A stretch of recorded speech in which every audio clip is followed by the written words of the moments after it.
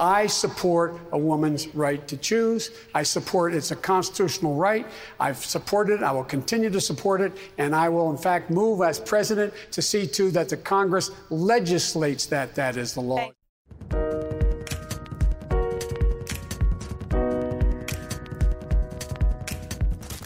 From the Heritage Foundation, I'm Tim Descher, and this is Heritage Explains.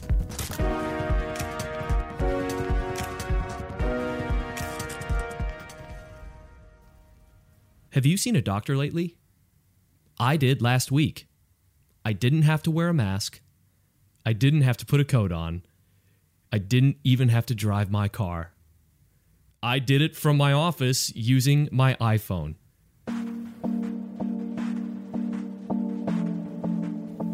With very little effort, I was able to get my insulin prescriptions filled within a couple of hours.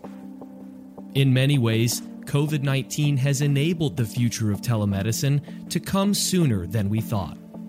And it is convenient. But as cool and convenient as it is, telemedicine can't cover every medical issue. Many people still need to see the doctor in person because it's the safest thing for them. You would think one of those issues would be abortions. But not so fast. Have you heard of chemical abortions? Or, as the left calls them, medication abortions. Here's a recent promotional video featuring the leader of Planned Parenthood, Alexis McGill Johnson, promoting chemical abortions through telehealth. Medication abortion gives patients an additional option as they make important reproductive health decisions based on their personal preferences and circumstances. It's also safe and effective for virtually anyone who wants to end an early pregnancy. Taking pills. It's easy, right? Clearly, they are effective. Over the past decade, 40% of all abortions in the U.S. were accomplished by abortion pills. That's a 120% increase.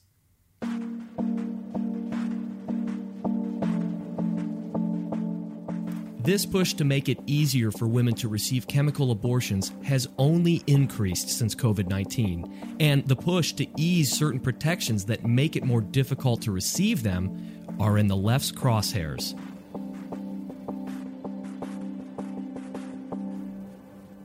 So, are these abortion pills as safe as groups like Planned Parenthood lead you to believe? What risks do they pose? What would it look like if a Biden administration and liberals in Congress removed existing protections currently in place, making abortions more convenient? Our friend Melanie Israel is a research associate in the DeVos Center for Religion and Civil Society here at the Heritage Foundation. This week, she explains. Melanie, it has been a long time since you've joined us on Heritage Explained, so welcome back. Thank you for having me. It's good to be back. Okay, so let's jump right in because we've got a lot of explaining to do here. When we're talking about something as big as chemical abortion, it's important to know terms to define them properly. So we did our best at the top of the episode, but I wanted to give us a chance here. Go ahead and just define what you mean when you're talking about a chemical abortion. Sure. So I think people are probably familiar with surgical abortions.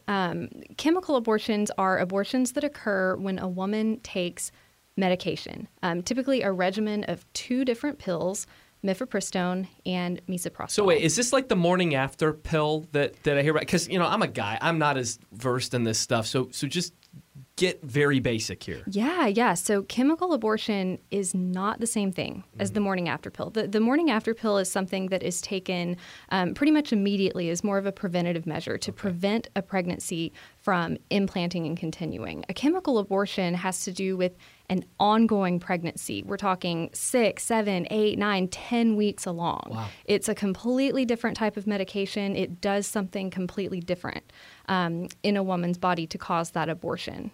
Melanie, take me through the process of a chemical abortion. For a chemical abortion, it's really a 2-step process. It requires 2 different drugs for a woman to take. The first one is called mifepristone, also known under its brand name, Mifeprex. sometimes known as RU486. That's kind of its laboratory term over in France. So a woman takes this pill, mifepristone, and that drug essentially works to cut off nutrients that are needed to sustain a pregnancy. And so at that point, the child growing in her womb dies. Okay. Now, that's only part of the process, obviously. So a woman takes a second pill, misoprostol, also known under its brand name Cytotec, which is being used off-label in this instance. This is a drug that was not made to be used in the abortion pill regimen. Wait, hold on a second. So this is just another use for a drug that was never intended to be turned into an abortion drug. Exactly. So one of the other effects of this drug is uterine cramps. And so, Melanie, that can't be healthy. I mean, is that? I mean, that just seems very, very shady. So it's really interesting. And actually, when the FDA initially approved the abortion pill Mifeprex, the maker of this other drug actually came out and said, our drug, the second part of this regimen, is contraindicated in pregnancy. It's not what we initially made it for. Now, it's pretty common in the world of medicine for certain drugs to be used off-label. So this second drug in the abortion pill regimen is used sometimes during labor when a woman is actually giving birth because it can help to kickstart those uterine cramps. It's also a drug that's used sometimes when a miscarriage has occurred. When it's an early miscarriage, this drug can be given to help complete that process. Right. So it is being used off-label in this context, but I think it's important that people also understand that when a woman has a miscarriage or when a woman is, in labor trying to give birth to her baby, she didn't choose to have that happen, the miscarriage, or she's obviously choosing to give birth. And in the abortion pill, exactly, in the abortion pill process, women are sent off to have this abortion occur at home. The abortion industry typically downplays what a woman can expect to occur during this process. They say things like, oh, it's just going to be a heavy period. You're not going to know the difference. It's easy peasy. It's not going to take long. There's not going to be any kind of major side effects. As it stands right now, what are some of the restrictions that are currently in place for a chemical abortion? Walk into a pharmacy and say, over the counter, hey, I want, these chemical abortion pills. That's not how it works for now. Okay. We know the abortion industry is agitating to make that possible. Okay. So I want to make that clear on the front end. But right now, the current restrictions that are in place have to do with dispensing requirements. You can't just get this at a regular retail pharmacy. It has to be prescribed to a woman by a certified provider through the maker of these abortion pills. So it's been largely relegated to abortion providers like Planned Parenthood. Your typical, family doctor or OBGYN even, they don't want anything to do with abortion. And so they have not, so far been actively seeking out to be a qualified prescriber through this abortion pill maker. So that's a pretty big restriction then. It is. And we're talking these restrictions through the FDA, the Risk Evaluation and Mitigation Strategy, or REMS. It's an extra level of restrictions, of oversight that the FDA puts on certain drugs that they deem necessary to have these extra layers to assure safe use, safety. Other medications people might recognize are things like Accutane or certain types of cancer treatment medications, things that the FDA has deemed it is too dangerous to have them be subject to your typical regulations for medications and prescription medications. Yeah, that makes sense. I mean, this is slightly more than just taking a pill to help cure a virus that you have. Right. This is something that the FDA has recognized can have serious adverse events. Yeah. It's something that could be dangerous if it's unregulated. And unfortunately, we see this play out with illegal abortion pills that international actors ship to women in the U.S. through the mail. This is a dangerous pill we're talking about. It has serious complications. It's more dangerous than surgical abortion. You're more likely to have a complication from chemical abortion. And unfortunately, the abortion industry right now is actively agitating to remove these restrictions, make chemical abortion more common and even more accessible. Okay, so I know we want to make them more common. I know that. But aren't they concerned about some of the serious health risks? What is their response to that? So the abortion industry really, really likes to say that chemical abortion is safe, it's easy, it's a process that a woman can just DIY, do it yourself at home. You don't need any kind of doctor oversight. They want to make it something that's available through telemedicine. And it's really pretty amazing because we know that with these abortion pills, it can be very, very dangerous if a woman takes these pills, particularly if she has certain things going on, like an ectopic pregnancy. That's where a pregnancy has essentially implanted in the wrong place in a woman's body. It's a pregnancy where, unfortunately, medical science has not found a way to sustain that pregnancy, and it can be life-threatening to the woman if that pregnancy is allowed to continue, if it ruptures, because it's a pregnancy that's developing in the wrong part of her body. If a woman is taking this abortion pill and she has an undiagnosed ectopic pregnancy, that can lead to serious or maybe even fatal complications. We also know that oftentimes these pills don't work the first time. A woman has to get another round because the abortion was incomplete or it simply didn't work. And sometimes that requires surgical means. There have been fatalities of women who have taken these pills and it cost them their lives. And unfortunately, what the Obama administration did in 2016 is they weakened these restrictions. Where that leaves us now is the abortion industry is able to say, oh, well, we're not having all of these serious adverse events. Look at the data, Right. look at the numbers. And of course, it's easy to say that if you're not collecting that data in the first place. And isn't what's happening? I mean, aren't certain states, California, maybe New York, aren't they not even reporting this stuff? I mean, aren't they not? I mean, exactly. It's shoddy. Exactly. Abortion reporting in the United States leaves much to be desired. Yeah. That would be an understatement. So with that caveat that abortion reporting in the U.S. leaves much to be desired, we can say that chemical abortion makes up roughly 41%. Well, okay, so that was my abortion. next question. It does get to it as to how common chemical abortions are.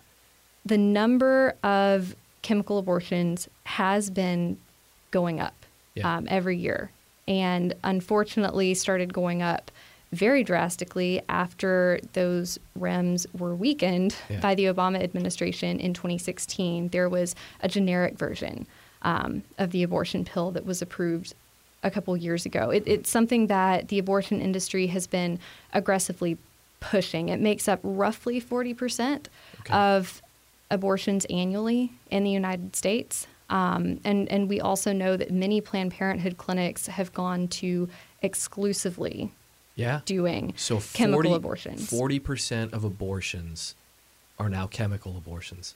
Right. I was reading an article in prep for this about a federal judge who is now, making the case, the abortion lobby's case in federal court, that we need to relax some of these REMS that we were talking about in order to make chemical abortions more accessible, to limit a woman going into, do a surgical abortion. Talk a little bit about that.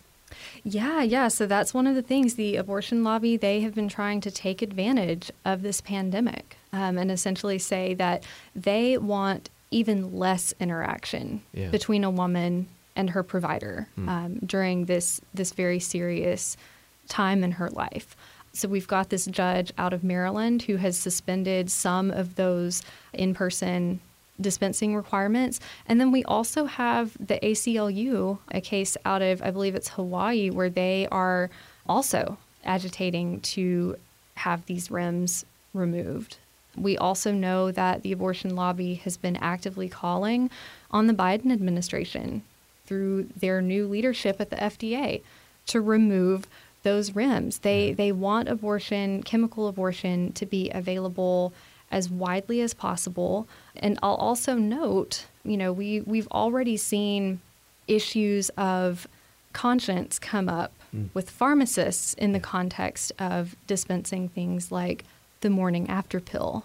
Can you imagine the kind of conflicts that could potentially be happening if people opposed to abortion would end up being forced to dispense abortion drugs? It raises all these other very, very serious issues. Talk a little bit about how the states can play a role in limiting chemical abortions now. That's a great question because, again, we are really expecting the Biden administration to listen to what the abortion lobby is telling them to do. And in fact, we have Vice President-elect Kamala Harris, who is a great friend to the abortion industry. So I want people to realize that this is not some sort of hypothetical scenario we're talking about. That the abortion lobby is very, very serious about making this one of their signature administrative agenda items. Many states do have laws on the books right now that are trying to restrict chemical abortion within their jurisdictions. Unfortunately, a lot of those laws can reference or rely on these FDA REMS, those restrictions. And so, unfortunately, if your state laws are relying on the FDA restrictions and the Biden administration, FDA, comes in and does away with those restrictions, then you're in trouble. Yeah. And so this is going to require in the various states for leaders there to look at their laws, find out what those potential weaknesses are, and act accordingly, use their own legislative processes to address those restrictions. One of the things that you talk about is coercion. Explain that a little bit. I want people to kind of take a step back and really think about what can so often drive a woman's decision to have an abortion. Yeah. We know, hearing from women, many times it has to do with things like an unsupportive partner, economic circumstances. They're afraid their parents will find out. There's so many different reasons that can lead a woman to choose an abortion. But I want people to think about what we could see happen if these abortion pills are available widely, if they're easy to access. Think about what a powerful tool these abortion pills can be in the hands of an unsupportive partner who wants a woman to abort their child because he has no interest in being a father, is threatening to leave, is threatening to kick her out. All of these different scenarios. Think about what a powerful tool these abortion pills would be to traffickers. Let's get into some action steps here. We got a potentially rough road with the Biden administration, and then we've got Democrats controlling the House, and now with the situation in the Senate, these are razor thin here. So what is, as conservatives, what are our action steps here? The goal of the pro-life movement, it's multifaceted. Ultimately, they're striving for a day where human life is both protected in law and welcomed in life. So we've got those two different components here. Obviously, legislation, public policy, that is huge. It makes a difference. It matters who is in charge throughout our government making these decisions. But the other part of that, welcomed in life, that second half, that's something that can be done regardless of who is sitting in the White House. That work is being done every day in your communities, in your churches, at pregnancy resource centers with helping women who are facing unplanned pregnancies, doing things like diaper drives, baby showers, providing for moms who need things like a crib, diapers, clothes, formula, all of those things, organizations that help women navigate their options with public assistance to be able to put food on the table and provide for their child, to be able to help women who are in a bad situation with an unsupportive partner. So much of that work that's being done at the community level, that happens no matter who is in charge. Well, Melanie, thank you so much for bringing this to our attention. Thank you so much for putting it back on our radar after so long. And we're going to be following it. So please, let's not make it as long the next time. Sounds good to me. And thank you so much for being a loyal listener to Heritage Explains. I'm going to go ahead and link to all the relevant information in the show notes, so please log on for more context, get yourself educated, and get in the game informing other people. Please leave us a comment wherever you listen to the podcast. You can also like us. You can also send us an email at managingeditor@heritage.org. We'd love to hear from you. Michelle's up next week. We'll see you then.